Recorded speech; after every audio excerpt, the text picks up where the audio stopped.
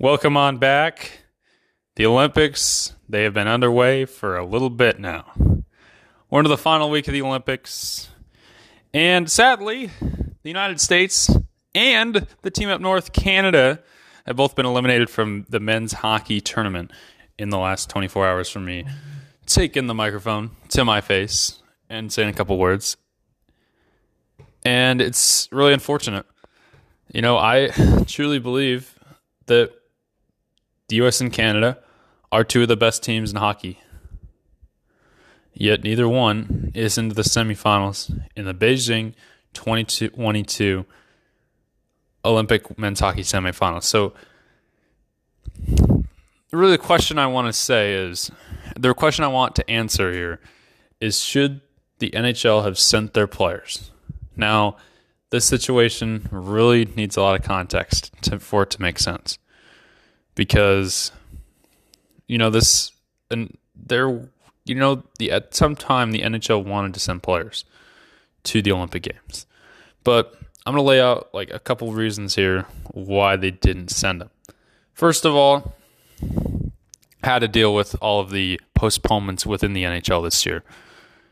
I mean, there were a lot of games postponed due to positive tests with the COVID. Now, that really isn't a problem anymore now that they've changed the policy on testing. So, I mean, there shouldn't be, at least not the same level of postponements, where there's a stretch there where teams were being postponed constantly and the league just wasn't really functioning. Now, with the new policies in place, things are going well, but they had so many games that they had to make up, and that's what they're doing during this time. They're pretty much all the games that were postponed will be made up right now.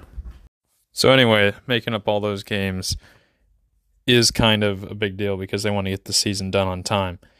Now, the United States' relationship with China is not the best. It's not perfect. There's been a lot of tension with China and the rest of the world. And, these Olympic Games, there's a peaceful protest of the government officials to not go to China. They didn't go there.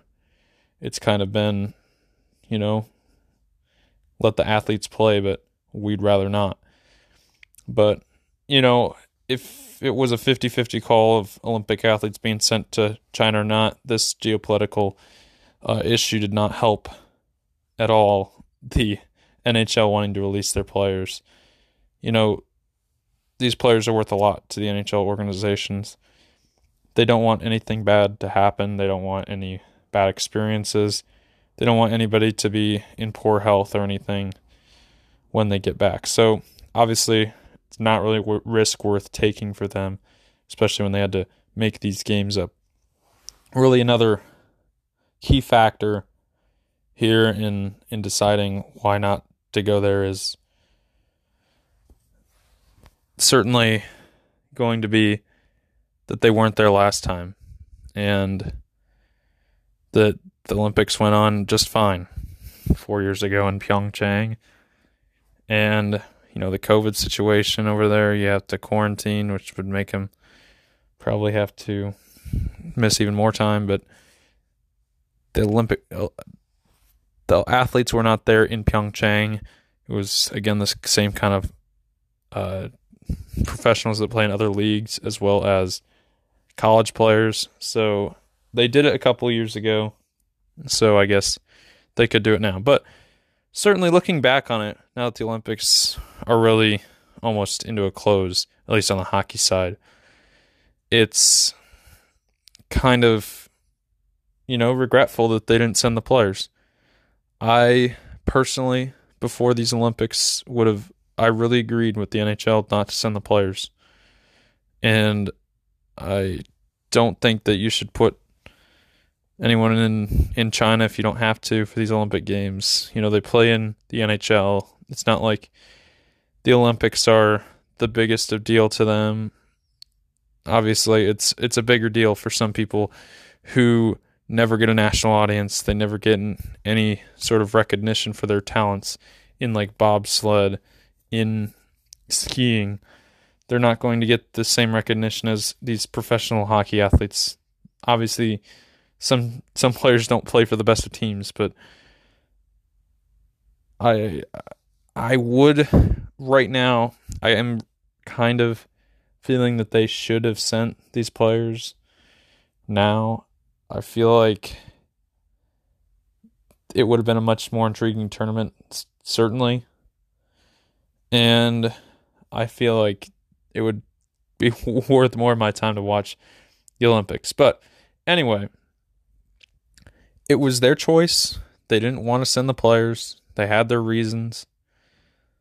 And I don't think just because of the issues, I don't think the NHL Players Association are that mad that they didn't go to the Olympics.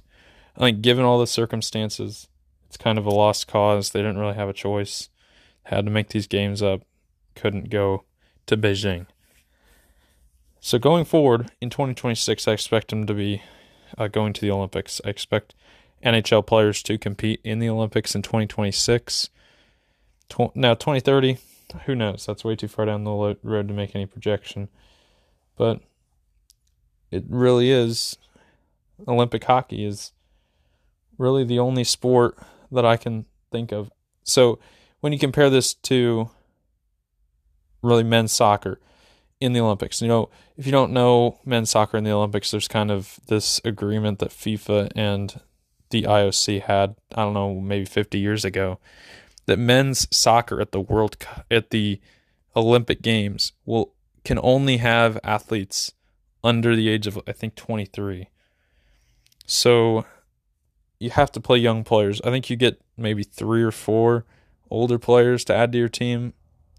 But they did that, I think, to sort of minimize the conflict of interest with the World Cup, which kind of doesn't make sense why the women's soccer in the Olympics is still the best of the best. The national teams, anybody can play on the women's side, but men's side, it's really a young players tournament. I think they should either remove the restriction for the men's side or that they should make the women's side a youth tournament as well. Obviously, I'd rather them remove the restriction. I'd rather see these high-level athletes play at the Olympics, but certainly you probably wouldn't get the same turnout as a World Cup. The Olympics are not as big of a deal for men's soccer. For women's soccer, the Women's World Cup hasn't been around that long, so I think women's soccer, the Olympics, are still held pretty high for a lot of fans, and the U.S. women's national team has not come up. They've, I think, lost in the quarterfinal in 2016. I think it was to Sweden, and then they lost in the semifinal. I think it was maybe to Canada, but I'm not 100% sure. They lost the women's semifinal in 2020, which was 2021. So, it's hard to say, but outside of that men's soccer tournament, every other sport, the best athletes have the opportunity to compete in their Olympic sports. Now, overall, the Olympics are on a decline. It's just the truth. Not everyone is going to be watching the Olympics this time around or next time around. Maybe in 2028 there'll be a good turnout for the Olympics to watch. I think 2024 will do all right for those afternoon windows. But when we're really thinking about it, it's just not good for the TV viewer when the Olympics are over in Asia. I mean, we got live stuff in the late primetime window and then early in the morning. I mean, you're probably not going to get too many viewers watching both the late night stuff and the early morning. You might get some that do that, but they're not going to watch more than 2 hours at night and 2 hours in the morning. So it's kind of a lose-lose situation for NBC because you want to bolster a primetime show, but you also want to provide more than just a primetime show. And they've put everything on Peacock, which I think is a good move to give those that subscribe to the streaming service access to the entire Olympic Games. I don't know exactly. That's not how I watch the Olympics, so I don't know the exact viewing experience, but I assume it's been pretty decent. There haven't been too many issues. I probably would have heard of some if there had been. But anyway, the Olympics did really good after the Super Bowl. Any program that follows the Super Bowl will do really well, and that's just the truth. Certainly, it didn't match. The best show ever to follow the Super Bowl was a Friends episode titled like Friends: the one after the Super Bowl. I think that was the best episode to ever follow the Super Bowl, and it was over 50 million viewers for that show. And I mean, TV, you're never going to get an audience that big for something ever again, unless someone travels to Mars. I don't know if we're going to get an audience anywhere near that. I don't even know if that's going to get the kind of viewers that people have seen before. Not everyone is going to be watching TV. Now, the streaming audience for the Super Bowl did really well. Over 11 million, I believe, streamed the Super Bowl. Almost 2 million watched in Spanish on Telemundo, which I think is a really good move for the NFL to put the game on Telemundo. And why not? Why not put the game on Telemundo? There's not really much to compete with in terms of Spanish language TV. And Telemundo is a broadcast network. So this Super Bowl aired on both NBC and Telemundo. Obviously, living here in Iowa, we don't have Telemundo as a local station. But there's one in Chicago, a lot of the South and the West. You can get Telemundo in Florida as well. So I don't know. But anyway, you're getting 2 million on Telemundo. That's probably better than they're going to get for a couple World Cup games. Telemundo's going to have the World Cup. They're going to broadcast every game except for the simultaneous game. So obviously, NBC making the right move there with Telemundo and the World Cup. And, not a ton has really happened with these Olympic Games. Not many stories. Michaela Schifrin struggled. There was a lot of audience on that on NBC. But, Mike Tirico, I just want to give a quick shout out to him. He's, of course, the lead studio host for the Olympics, hosted the Super Bowl as well on NBC. I think NBC has put him through way too much. I mean, so much unnecessary travel. For what reason? So first off, he was in Beijing. Well, I guess he covered the divisional game between the Buccaneers and Rams. He covered that game for NBC. Then he was in Beijing for the opening ceremony and a couple days before, I believe, as well. With Savannah Guthrie was with him. Savannah was in the studio in New York. But they were there for the opening ceremony. Mike Tirico was there until, I think he was there for about a week. He was there Thursday through, maybe it was only 5 days. But anyway, then he comes back to Bristol for some reason on, I think, like a Wednesday. He missed one night of hosting the show. He came back to Bristol. Then he goes out to LA for, I think, Friday and Saturday maybe. And then, obviously, Sunday after the Super Bowl. And then he does it there. So, why did they ever send him to Bristol? Why didn't they just send him to Los Angeles? I mean, so many different... Maybe he lives in Bristol. Maybe he wanted to drop some things off there. I don't know, but... And then, obviously, now he's back in Bristol. Or it's not Bristol. It's Sanford, Connecticut.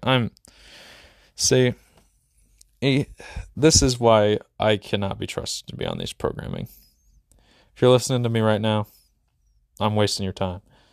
But anyway, he's in Sanford, Connecticut, in the studio. And, I applaud him for all the effort he's gone through and to bring the Olympics to the American audience. Obviously, he's done the primetime show now for these games. He did it in Tokyo, did it in Pyeongchang. So this is his third Olympics, second Winter Games that he's been really the lead primetime host. 2016 was Bob Costas. I think Costas had it every year before then. So no hard feelings related to anybody who made these decisions, but maybe next time you might want to think through everything just a little more. And I don't think we're going to have these problems too many other times in sports ever. Where you're dealing with a pandemic, you're dealing with a Super Bowl coinciding with the Olympics. Now that will happen in 4 years, a Super Bowl coinciding with the Olympics, but the Olympics will be in Europe, so the Super Bowl will happen after Olympic coverage is over. So if you don't know time zones, maybe you should study that, but Europe is going to be ahead of the United States. I think from Central Time to Great Britain, I think it's 6 hours. To Germany, it's 7. So an event that starts so if you ever watched the World Cup when it was in Russia, or you watched UEFA Champions League, they're always going to start matches around 2 o'clock Central Time, 3 o'clock Eastern, maybe even 2 Eastern, 1 Central. So that's kind of the primetime window over in Europe, is really the earlier afternoon here. So I would expect a lot of that. And it's going to be, we had the last time the Olympics were in Europe was back in 2012 in London. Last time the Olympics were here in North America were 2010 in Vancouver. So the time difference for Europe, it's going to create that NBC could broadcast the Olympics all the way in the afternoon, probably till about 3, 4 Central Time, probably 3:30 maybe, that they could broadcast live Olympic coverage up until then, and then really lead into the Super Bowl. But there wouldn't be a lead out, because I would think Olympic coverage, I don't know how many hours of coverage there is, so maybe it begins 5 a.m. maybe 4. I don't know how early they go for Winter Olympics. I could probably calculate that if I had time, but certainly it'll be a different time then, 4 years from now. Everyone's probably going to have their go-go gadget watch where they watch it on some watch. They watch it. I don't know. But anyway, this has been This Week in the JJ Sports World. I know I kind of rant and ramble and really anything that I do. But anyway, hope you guys enjoyed the Olympics if you watched them. Hope you enjoyed the March Madness is coming up in, I don't know, a month's time. And then we've got plenty more after that. So it'll be an interesting year. Certainly the World Cup later this year. That happens around Thanksgiving time. And the draw's in April. So obviously that's going to be a crazy chaotic fall. You've got college football, the NFL, World Cup as well, and maybe even some Major League Baseball. I don't know how those negotiations are still ongoing. They're going to meet tomorrow, I've been told. So, Major League Baseball, will the season happen on time? Because right now they're a couple days behind from when pitchers and catchers are supposed to report. So they're not yet to the critical state of war and panic mode, but they're in panic mode. So anyway, enjoy your day, enjoy your life, enjoy everything. Peace.